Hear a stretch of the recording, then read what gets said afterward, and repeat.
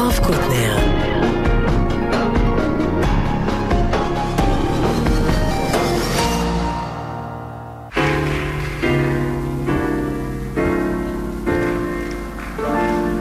ועכשיו גבירותיי, אריק קייסטר. שבת שלום, מקווה שכל מי שיכול להאזין נמצא במקום בטוח. עכשיו 1:03:30. דניאל שבתאי הוא פה טכנאי, לי קוראים יואב קוטנר. לפני כמה דקות התברר לי שזאת סדרת מופת. בכל אופן היום זה הפרק האחרון, פרק 50 בסיפורו המוזיקלי של אריק איינשטיין. התחלנו את זה ביום השנה למותו השני,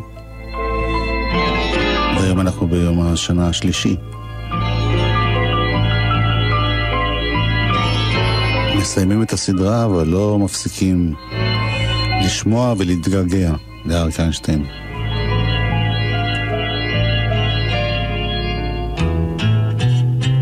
למה לי לקחת ללב? יש לי דברים חדשים בראש, יש לי דמיון שעוזר לפעמים לשכוח.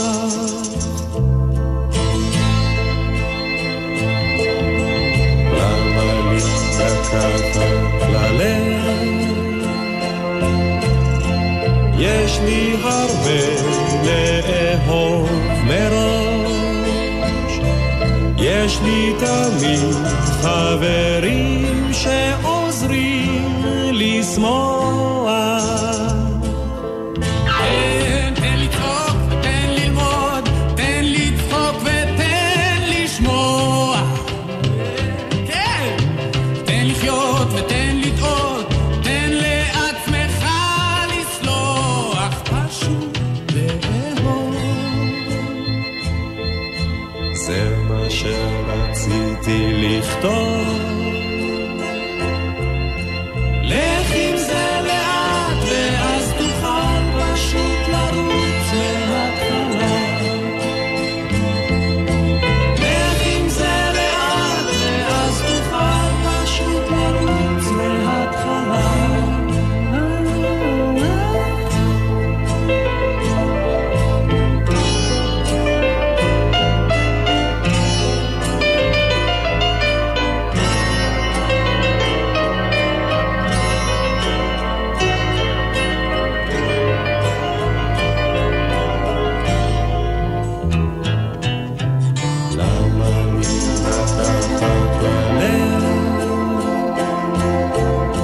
יש לי הרבה לאהוב מראש, יש לי דמיון שעוזר לפעמים לשכוח.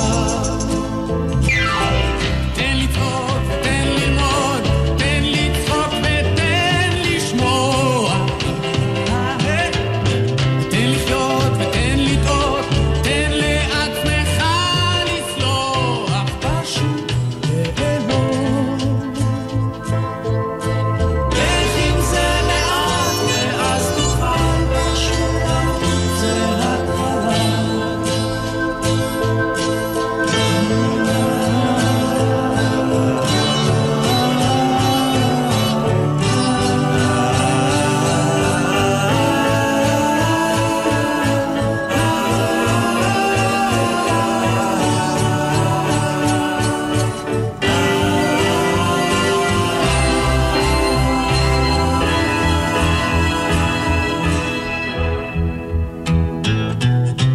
למה לי לקחת ללב? יש לי דברים חדשים בראש, יש לי תמיד חברים שעוזרים לשמוח.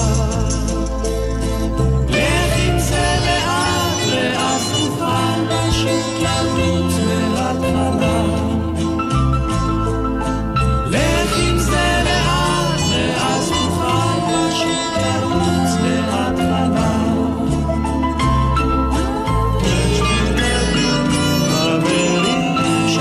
למה לי לקחת ללב? בתוך שבלול אריק איינשטיין כתב את המילים ביחד עם שלום חנוך שהלחין.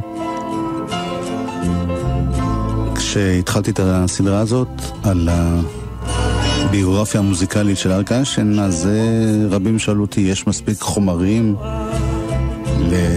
אז חשבתי על 30 תוכניות. אמרתי להם בטח, כי אריק איינשטיין באמת עשה המון המון המון המון מוזיקה. הוא הקליט מאות שירים, ומה שהרבה מאוד אנשים אולי לא יודעים או לא שמו לב כל כך, שהוא בעצמו כתב באמת הרבה מאוד מילים לשירים. הוא כתב כמה עשרות שירים. את התוכנית היום, שהיא התוכנית האחרונה כאמור בסדרה הזאת, נקדיש כל השירים שיהיו פה הם שירים שאריק כתב בזמנים שונים בחייו את המילים שלהם. זה אחד הראשונים מאלבום פוזי, שיר זיכרון לחבר, זיגי סקבניק, שעכשיו הופך להיות שיר זיכרון גם לאריק איינשטיין עצמו. מישה סגל הלחין, היו היה.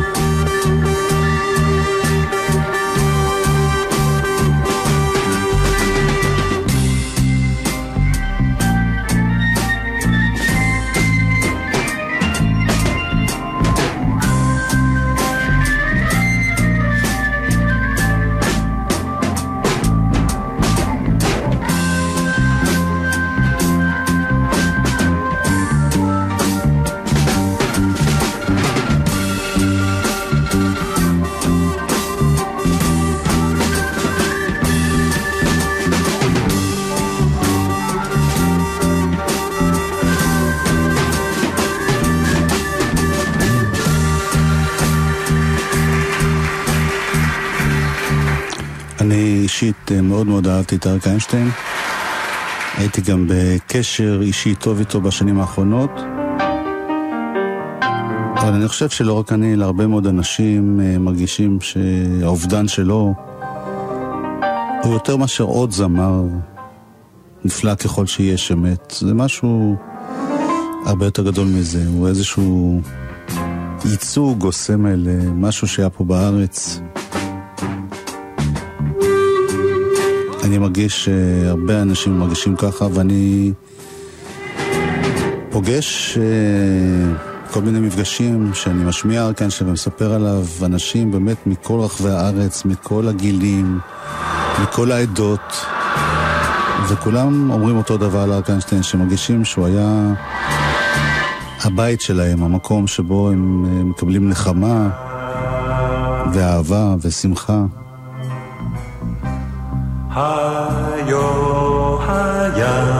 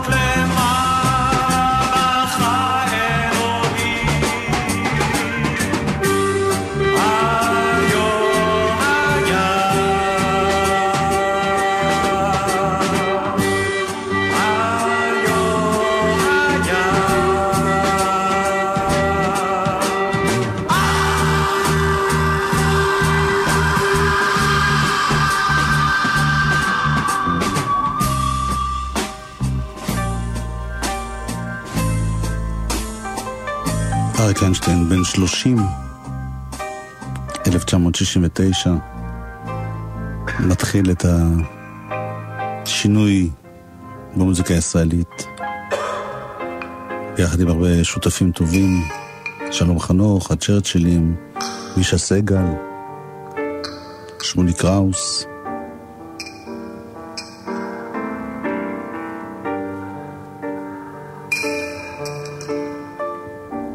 ב-1998 הייתה לי הזדמנות לארח את אריק איינשטיין בתוכנית טלוויזיה שעשיתי בערוץ הראשון על הרוק הישראלי, סוף עונת התפוזים.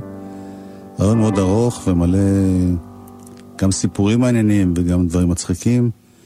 אחד הדברים שהכי נשארו מהסדרה הזאת ומהרעיון הזה, קטע הסיום שבו אני שואל את אריק איינשטיין מדוע בעצם הוא הפסיק להופיע. מה אכפת לך? לא ברצינות, מה זה כל כך חסר לך? מה אתה? אני לא בנוי לדברים האלה. תראה, אני עכשיו יושב מולך בראלי, ואנחנו פה יושבים כמה, אנחנו 8-10 איש בראלי. תאר לך, אתה בא 3,000 איש. ועכשיו, ברותיי, אריק איינשטיין, אני מתייבש. מה שאני צריך ללכת לבקבוק קוניאק ולעשות גול בשביל לקבל אומץ, מה יש לי לבוא אליהם? אני כל כך טוב לי בבית שלי, במשפחה שלי.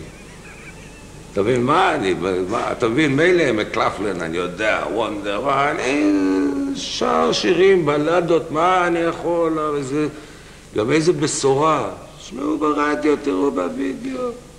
מה עם הכסף? בסדר, מה? אתה יכול לעשות הרבה כסף מהופעות. בסדר, אבל אני לא, אבל לעשות דברים שאתה לא, להכריח את עצמך לעשות דבר. אבל זה חלק מהאומנות. זה לא באופי שלי, היוני, תופיע אתה.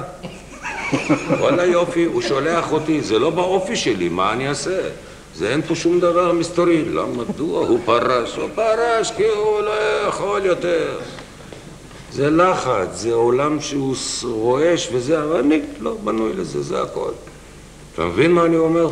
ולא חסר לך מחיאות כפיים, האהבה, זה שהקהל רוצה לראות אותך. מקבל מעל ומעבר שמגיע, מה קרה לך? מקבל מעל ומעבר. וזהו, נקודה. אני לדעתי, זה גם מסיים יפה את הפגישה שלנו. וזהו זה. הנקודה. נקודה. אריק מסביר למה הוא לא רוצה להופיע, למה הוא הפסיק להופיע ב-81. עוד קטע מאוד משעשע. השיחה התקיימה בבית של שלום חנוך, שניהם התראיינו, מדי פעם היו ניגשים למטבח, וכשהוא חזר בפעם האחרונה, שאלתי אותו אם הוא יכול לשיר משהו קטן לחבר'ה. אתה יודע כמה אתה מעליב, כי אתה מתייחס אלינו כאל חפצים שצריך לעורר אותם.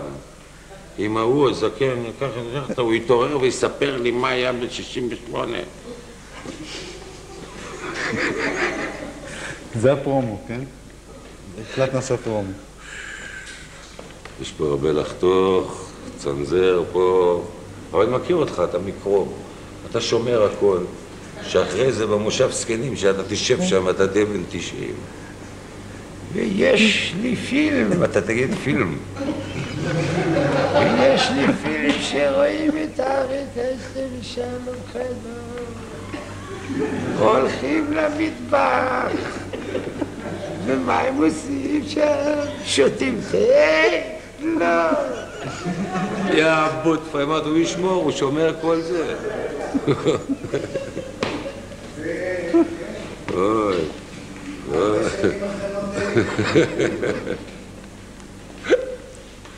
אוי, העולם נחרב בחוץ ואנחנו צוחקים. העולם נחרב בחוץ ואנחנו צוחקים. אריק איינשטיין, 1998.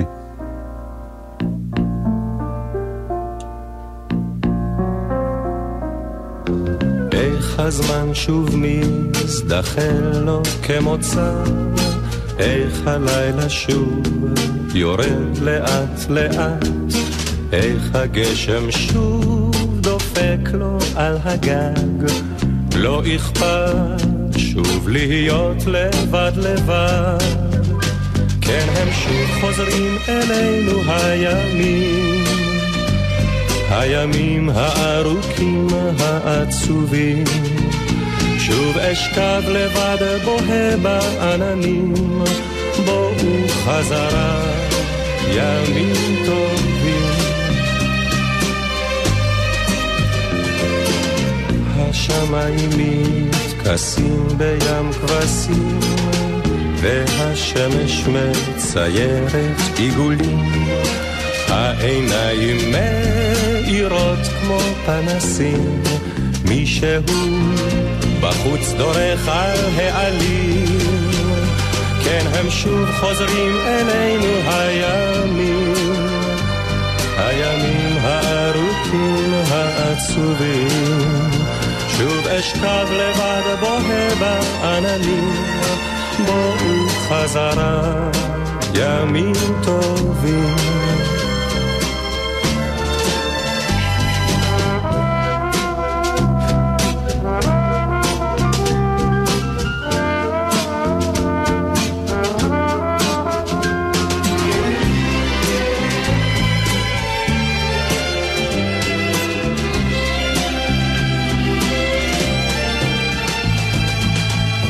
כן, הם שוב חוזרים אלינו הימים, הימים הארוכים העצובים. שוב אשכב לבד בוהה בעננים, בואו חזרה ימים טובים. שוב עולים צפים אותם הסיפורים ששמעתי כשהייתי עוד קטן. עכביש גדול פה וכורים דקים, מישהו שיגרש כבר את הטן. כן, הם שוב חוזרים אלינו הימים, הימים הארוכים העצובים. שוב אשכב לבד בוהה בעננים, בואו חזרה ימים טובים. כן, הם שוב חוזרים אלינו הימים, בואו חזרה ימים טובים, בואו חזרה, ימים טובים, בואו חזרה. הימים הארוכים העצובים. כשאריק נפטר, נתן זך התראיין כאן בגלי צהל, ואמר שבעיניו חלק מהטקסטים שאריק כתב היו ממש שירה, ולא סתם איזה מוזיקאי או זמר שמשרבט מילים לצורך המוזיקה, והוא הקריא את הטקסט של הימים הארוכים העצובים כדוגמה לשירה של אריק איינשטיין. אנחנו עם התוכנית האחרונה בסדרה, ועם שירים שאריק איינשטיין כתב.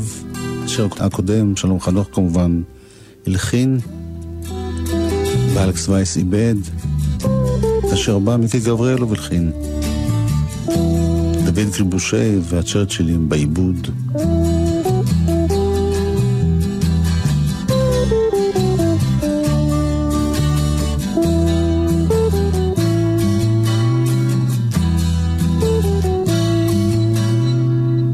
אני ואתה נשנה את העולם, אני ואתה אז יבואו כבר כולם. אמרו את זה קודם לפניי, לא משנה, אני ואתה נשנה את העולם.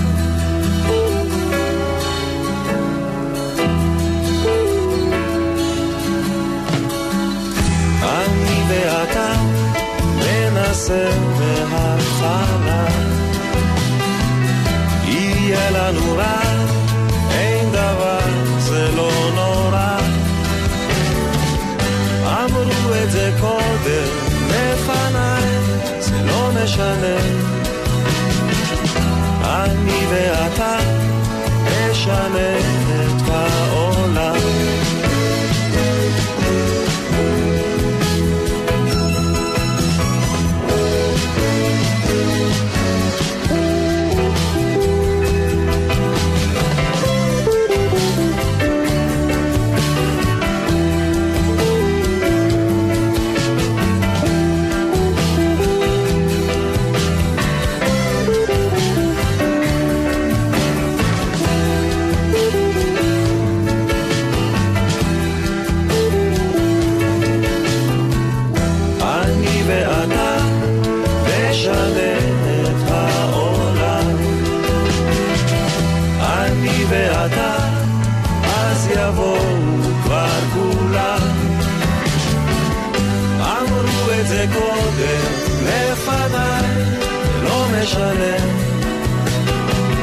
אני ואתה נשנה את העולם.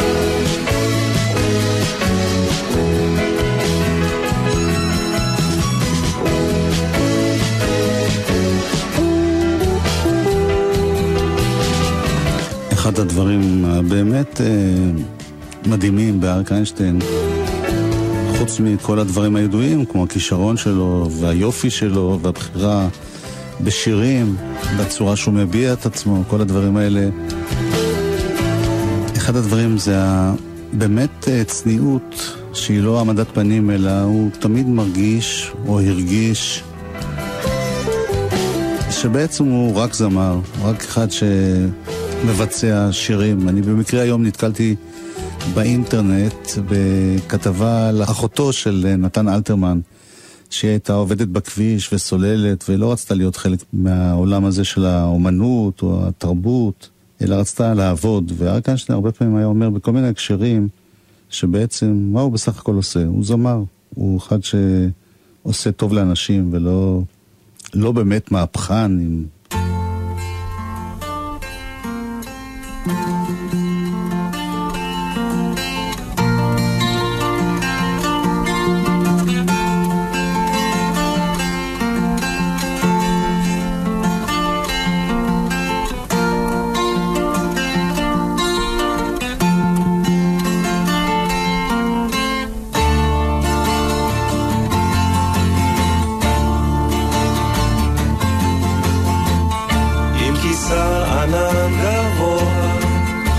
השמש הטובה, אז אך לא מנוח בתיבה, על יונה קטנה עיקשת החותרת אל החור, עם עלה הזית הרטור. קוקו היא תבוא, קוקו היא תבוא, קוקו היא תבוא, עם עלה של זית היא תבוא. קוקו היא תבוא, קוקו היא תבוא, קוקו היא תבוא, עם עלה של זית היא תבוא. אני הבטחתי שהתוכנית היום תהיה שירים שאריק כתב. השיר הזה הוא חריג מבחינה זאת, כיוון שהרבה פעמים אריק, כשעבד עם מישהו, מהימים ההם עם שלום חנוך ועם יוני רכטר ועם יצחק קלפטר ועם שם טוב לוי ומיקי גבריאלוב כמובן, וגם כשהוא עבד עם כותבים כמו ינקלה רוטבליט, הרבה פעמים זה היה נוצר כשיתוף פעולה. הוא היה מתאר להם או אומר להם על מה הוא רוצה לשיר, או שהם כותבים לו והוא היה הופך את זה לשיר גם שלו. אז זאת דוגמה לשיר שהוא קיבל ממישהו אבל הפך אותו לשלו, וכאמור זה היה ככה גם בהמשך. בשנים האחרונות שירים של ארקדי דוכין ומיכה שטרית וברי סחרוף וגיא בוקטי, תמיד הוא משתף פעולה, אבל לא בתור אחד שפשוט מקבל שיר ומבצע, אלא שייך ליצירה עצמה. נורא קשה להסביר מה סוד קסמו של אריק איינשטיין, והרבה אנשים מנסים לעשות את זה. אחרי שבמשך 50 תוכניות אני מנסה להסביר את זה, נעזר עכשיו בעוד איש חשוב וגדול, אלי מוהר. אלי מוהר הוציא ביוגרפיה ביחד עם אריק איינשטיין, זו אותה אהבה, ב-2004. הוא התארח בתוכנית של דן מרגלית וניסה לענות לו גם על סוד קסמו של אריק איינשטיין. מה אריק איינשטיין בעיניך על רקע היצירה הישראלית ועל רקע החברה הישראלית? יש כמה תשובות. יש התשובה המקצועית שאותי מרתקת כאדם שכותב פזמונים ועוסק בתחום. פה מדובר על זמר, לדעתי נדיר. נדיר ביכולות שלו, במוזיקליות שלו. עומד בהשוואה עם כל זמר גדול בעולם שאני יכול לחשוב עליו. אני יכול להזכיר את שמו של אריק איינשטיין, מבחינתי, אולי יחיד פה, שלא נופל מהם. לזה נוסף... קולו הערב אתה מתכוון? זה מעבר אפילו לקולו הערב. זה קולו הערב, והיכולת שלו לדייק, לא להוסיף אף פעם שום שומן רגשי לשיר, אף פעם לא ליפול לרגשנות או לסנטימנטליסטיות, וזה מעניין מאוד. זה לא פשוט, על פני 600 שירים או כמה שהוא, אינני יודע כמה הוא הקליט. היכולת הזאת היא מאוד מרשימה. לזה נוסף טעם שהעניק לנו כתוצר לוואי של הקריירה של אריק איינשטיין, פיתוח של מלחינים כמו שלום חנוך, יוני רכטר, שם טוב לוי, יצחק קלפטר, שכולם היו, מיקי גבריאלוב שאפילו לא הלחין לפני שאריק פנה אליו. כולם היו או אלמונים או בראשית דרכם, ואינני בטוח שהם עצמם ידעו מהו גודל כישרונם. היית אומר שהוא גור? לא, לא. בעיניי לבטח לא. הוא בתחומו, לא יודע אם אתה אוהב את ההשוואה כמו נעמי שמר? לא. במעמדה? לא, כי אני חושב שיש אופי בין, יש שינויי אופי ומזג בין שני היוצרים האלה.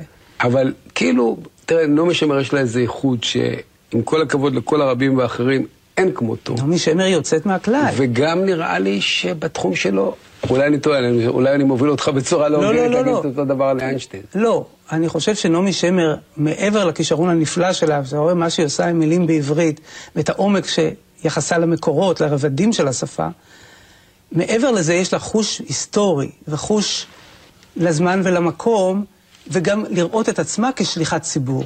והוא לא רואה את עצמו כשליח ציבור? הוא לא רואה את עצמו כישראלי שיש לו משהו לומר מעבר ליכולתו המקצועית? אני חושב שאצל אריק זה תוצר לוואי.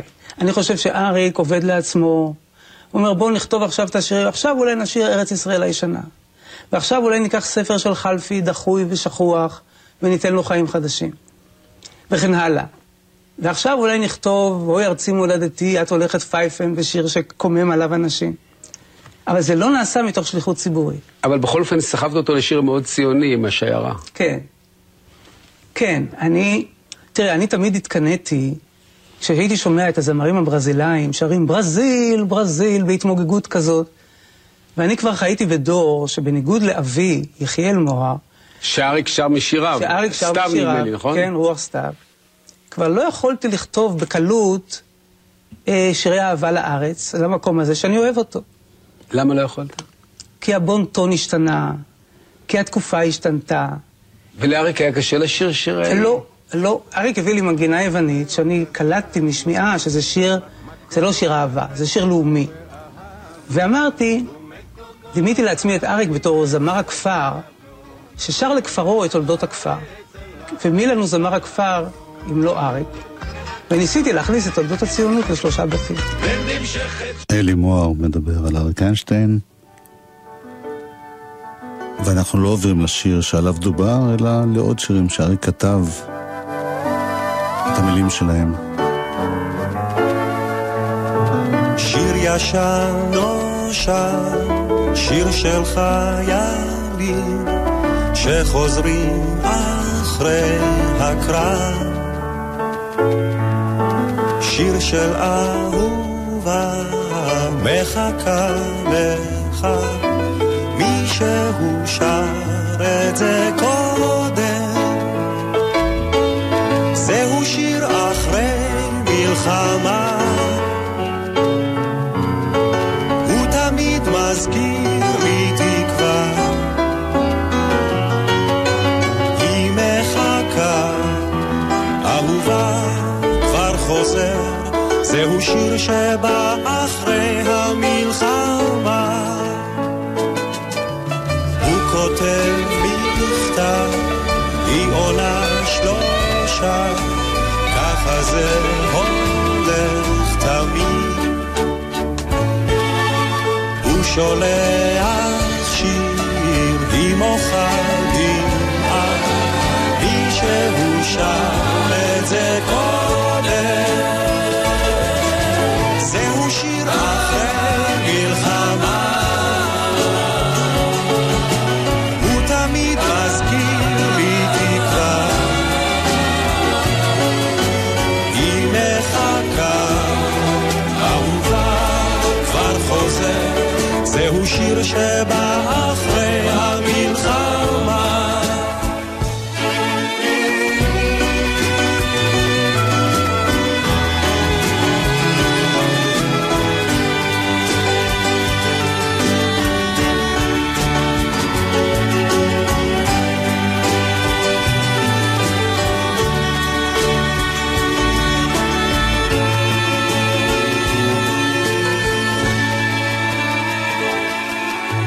כל הרחוב יוצא וזורק פרחים, כמה טוב שבא שלום,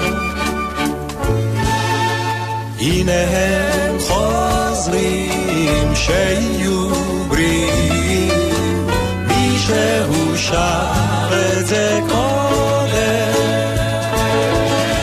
זהו שיר אחרי מלחמה,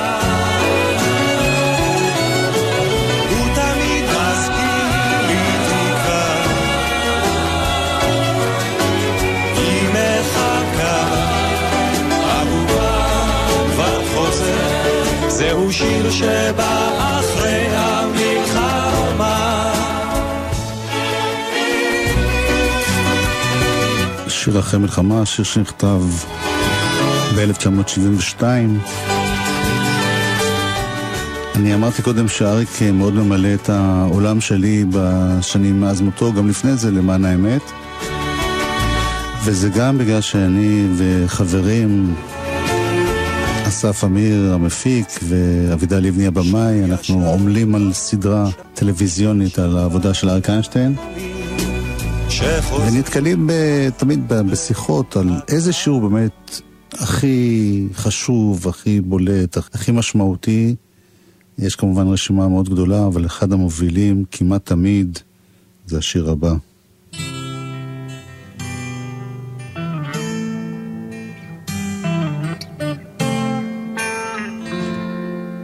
נוסעים במכונית הישנה לתוך הלילה הרטוב. הגשם שוב נהיה כבד ולא רואים ממטר. סע לאט. צבי אומר שגשמים כאלה מזיקים לחקלאות, ואני חושב כמה חם בבית, ואיזה מסכנים החיילים ששוכבים עכשיו בבוט. סע לאט, סע לאט. ברדיו החלפון של הגשש פתאום התחילו חדשות. הלילה ירד ברד כבד, אצלי הלך אבישר. צבי אומר שקר לו בראש, תסגור איזה חלון. ואני חושב הפועל שוב הפסידה, ואיזה מסכנים האוהדים שאוכלים להם את הלב. סע לאט,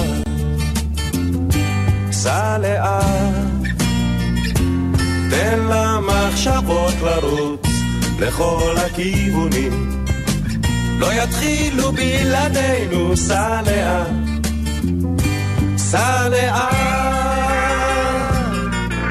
נוסעים במכונית הישנה לתוך הלילה הרטוב. מחר אני יקום מוקדם, תראה יהיה בסדר. צבי אומר שקשה לו לנשום ונגמרו לו הטיפות, ואני חושב עליי, ואין שאת יודעת לפנק, אני אוהב אותך. סע לאט, סע לאט.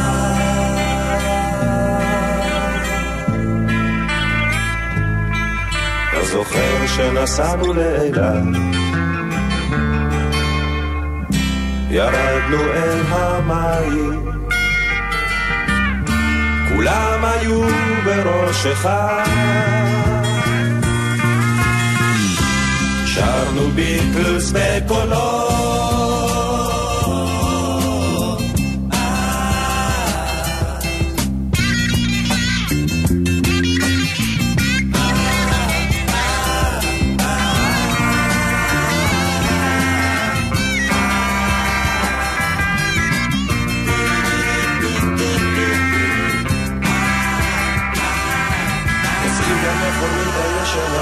הלילה הרטוב.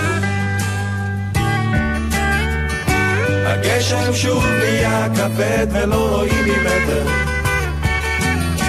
צבי אומר שגילו כוכב שיש עליו חיים, ואני חושב עוד מעט זה עזה, ורק שלא יעוף איזה רימון ונלך לעזאזל. סע לאט, סע לאט, תן למחשבות לרוץ לכל הכיוונים, לא יתחילו בלעדינו. סע לאט, סע לאט, תן למחשבות לרוץ לכל הכיוונים, לא יתחילו בלעדינו. סע לאט, נוסעים במכונית הישנה לתוך הלילה הרטוב.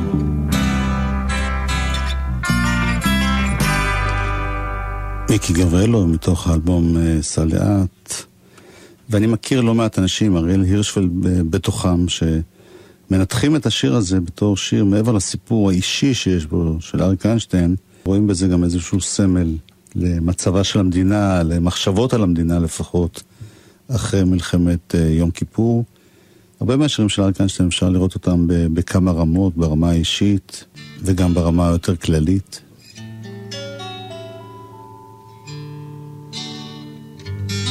אני הכי אוהב את השירים המאוד קטנים ופרטיים.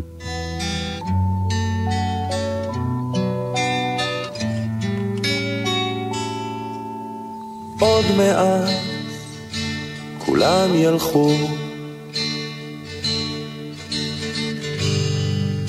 שנינו נוכל להיות לבד. את תעשי תה אחרון, אני אקרא לך קטעים מצחיקים מהעיתון,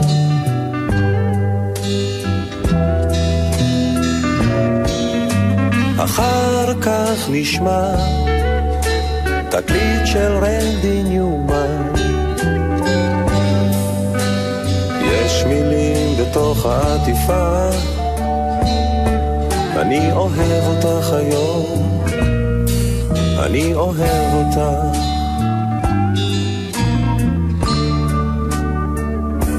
כשנגמור עם הסלון נתרחץ ונתבשר, אני אהיה מוכן הרבה לפנייך, אבל לא אכפת לי לחכות, תבואי כבר.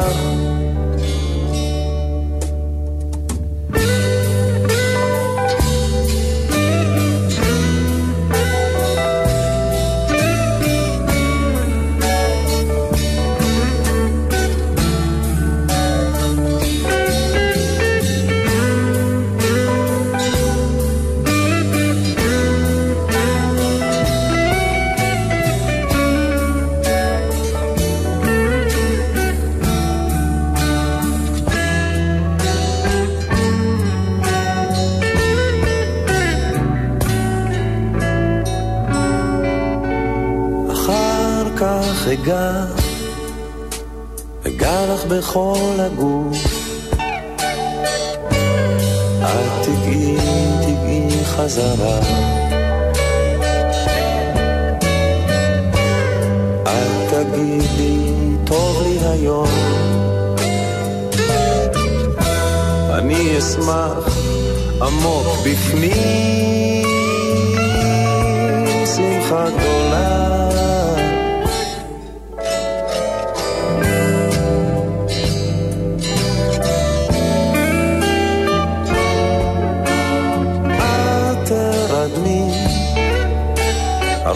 הרבה לפניו, אבל לא אכפת לי לחכות, אחר כך יעלה האור, תמצא אותי עוד ער, חושב על מה היה, חושב על מה עכשיו ומה יהיה.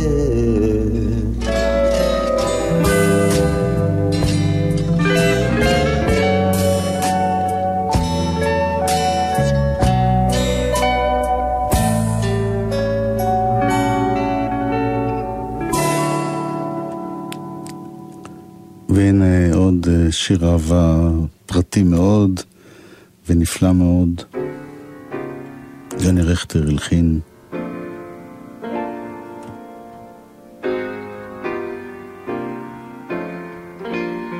כשהיינו צעירים, את זוכרת, אז פרחה האהבה,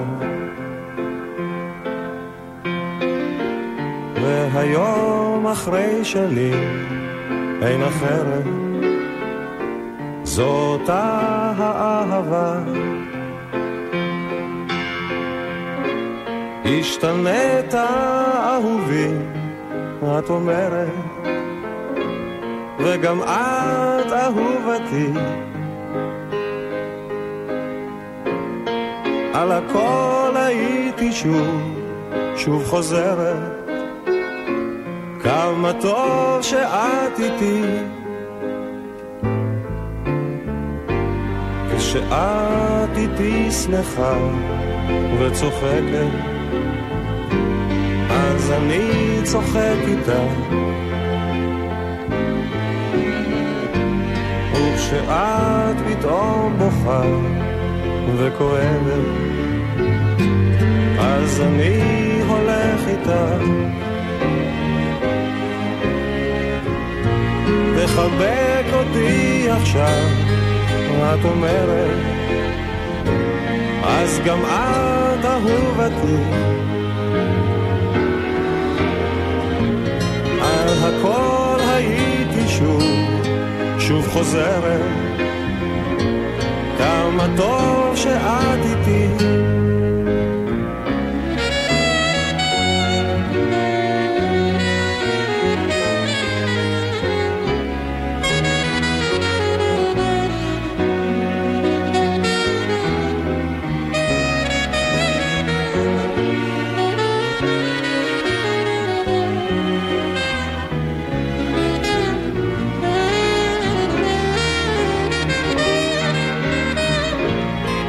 תחבק אותי עכשיו, את אומרת, אז גם את אהובתי, על הכל הייתי שוב חוזרת, כמה טוב שאת איתי. זאת אהבה. אחת הסיבות שעשיתי פה בגלי צהל סדרה של 50 תוכניות על אריק איינשטיין הייתה שפשוט נורא קשה לבחור. אז פשוט השמעתי הכל. אז נפתרה הבעיה. אבל היום יש רק תוכנית של שעה. צריך לבחור וזה הדבר הכי קשה.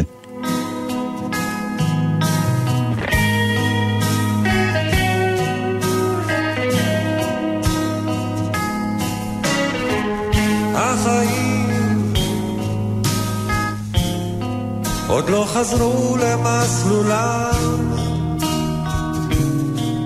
לא,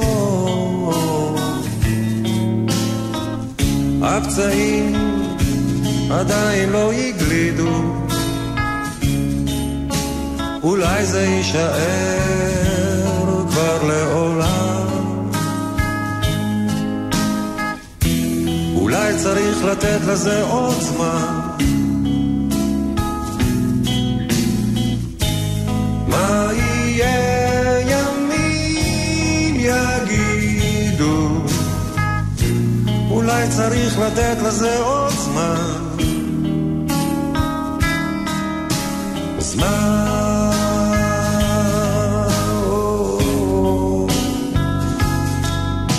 השמש הגדולה מופיעה תמיד בזמן,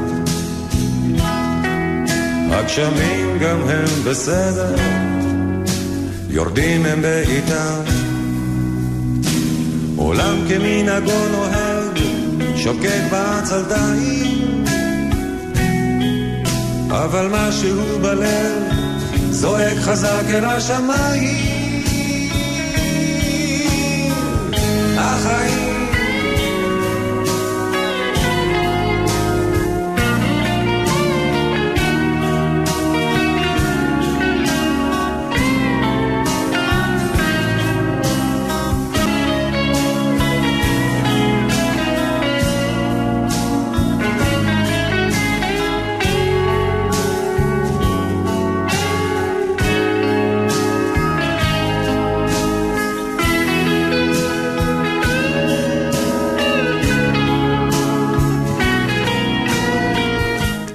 איינשטיין, אם הייתם שואלים אותו על השיר הזה למשל, ואני עשיתי את זה, אז הוא היה אומר, עזוב אותך מהמילים, תשמע את הסולו גיטרה של יצחק קלפטר.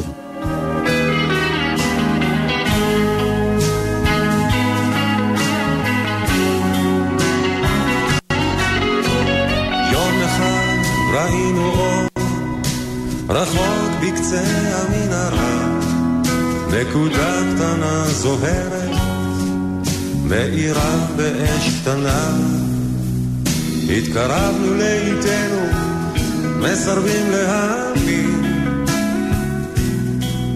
מלאכים עמדו בפתח, שרים אשרי המאמין, החיים עוד לא חזרו למסלולם,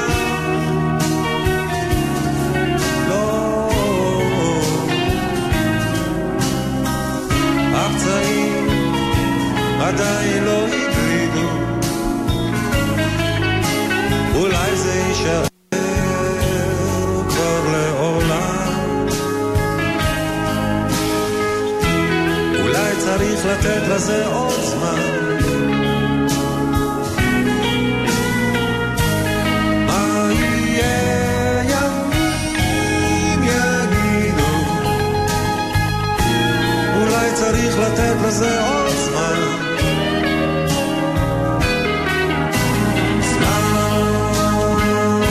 אולי צריך לתת לזה עוד זמן.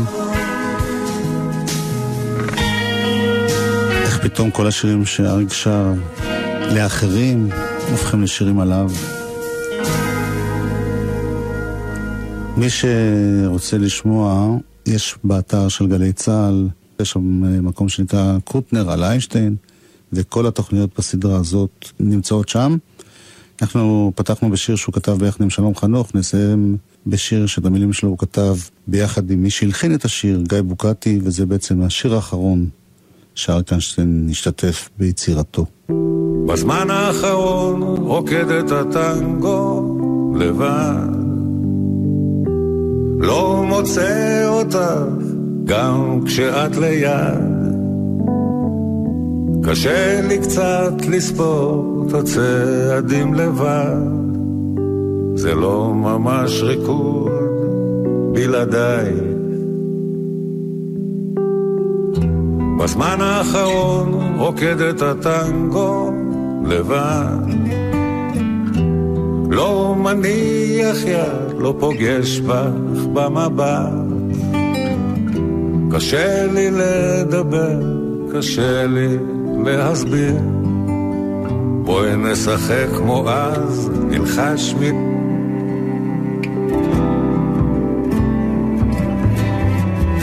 כתבתי לך מיליון שירים, וזה יהיה האחרון.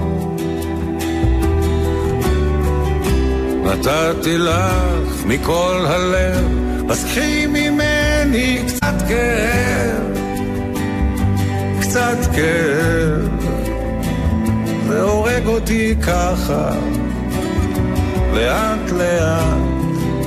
עד כאן הסדרה על אריק איינשטיין. פרק 50 מסתיים כרגע. בזמן האחרון רוקדת אתה. דניאל שבתאי היה פה הטכנאי, לקרוא יואב קוטנר. תמשיכו להאזין לאריק איינשטיין גם. אני צריך אותך, את לא שולחת יד, אל תלכי רחוק כאילו כבר ויתרת, מחכה לך כאן בבית. כתבתי לך מיליון שירים, וזה יהיה האחרון.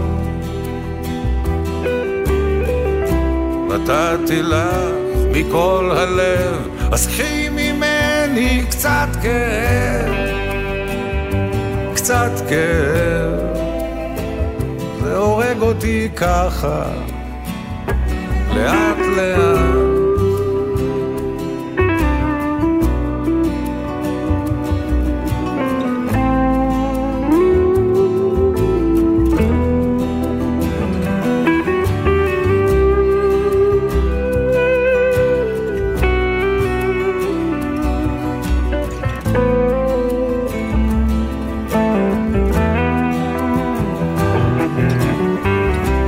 כתבתי לך מיליון שירים, וזה יהיה האחרון. נתתי לך מכל הלב, אז קחי ממני קצת כאב, קצת כאב, זה הורג אותי ככה, לאט לאט.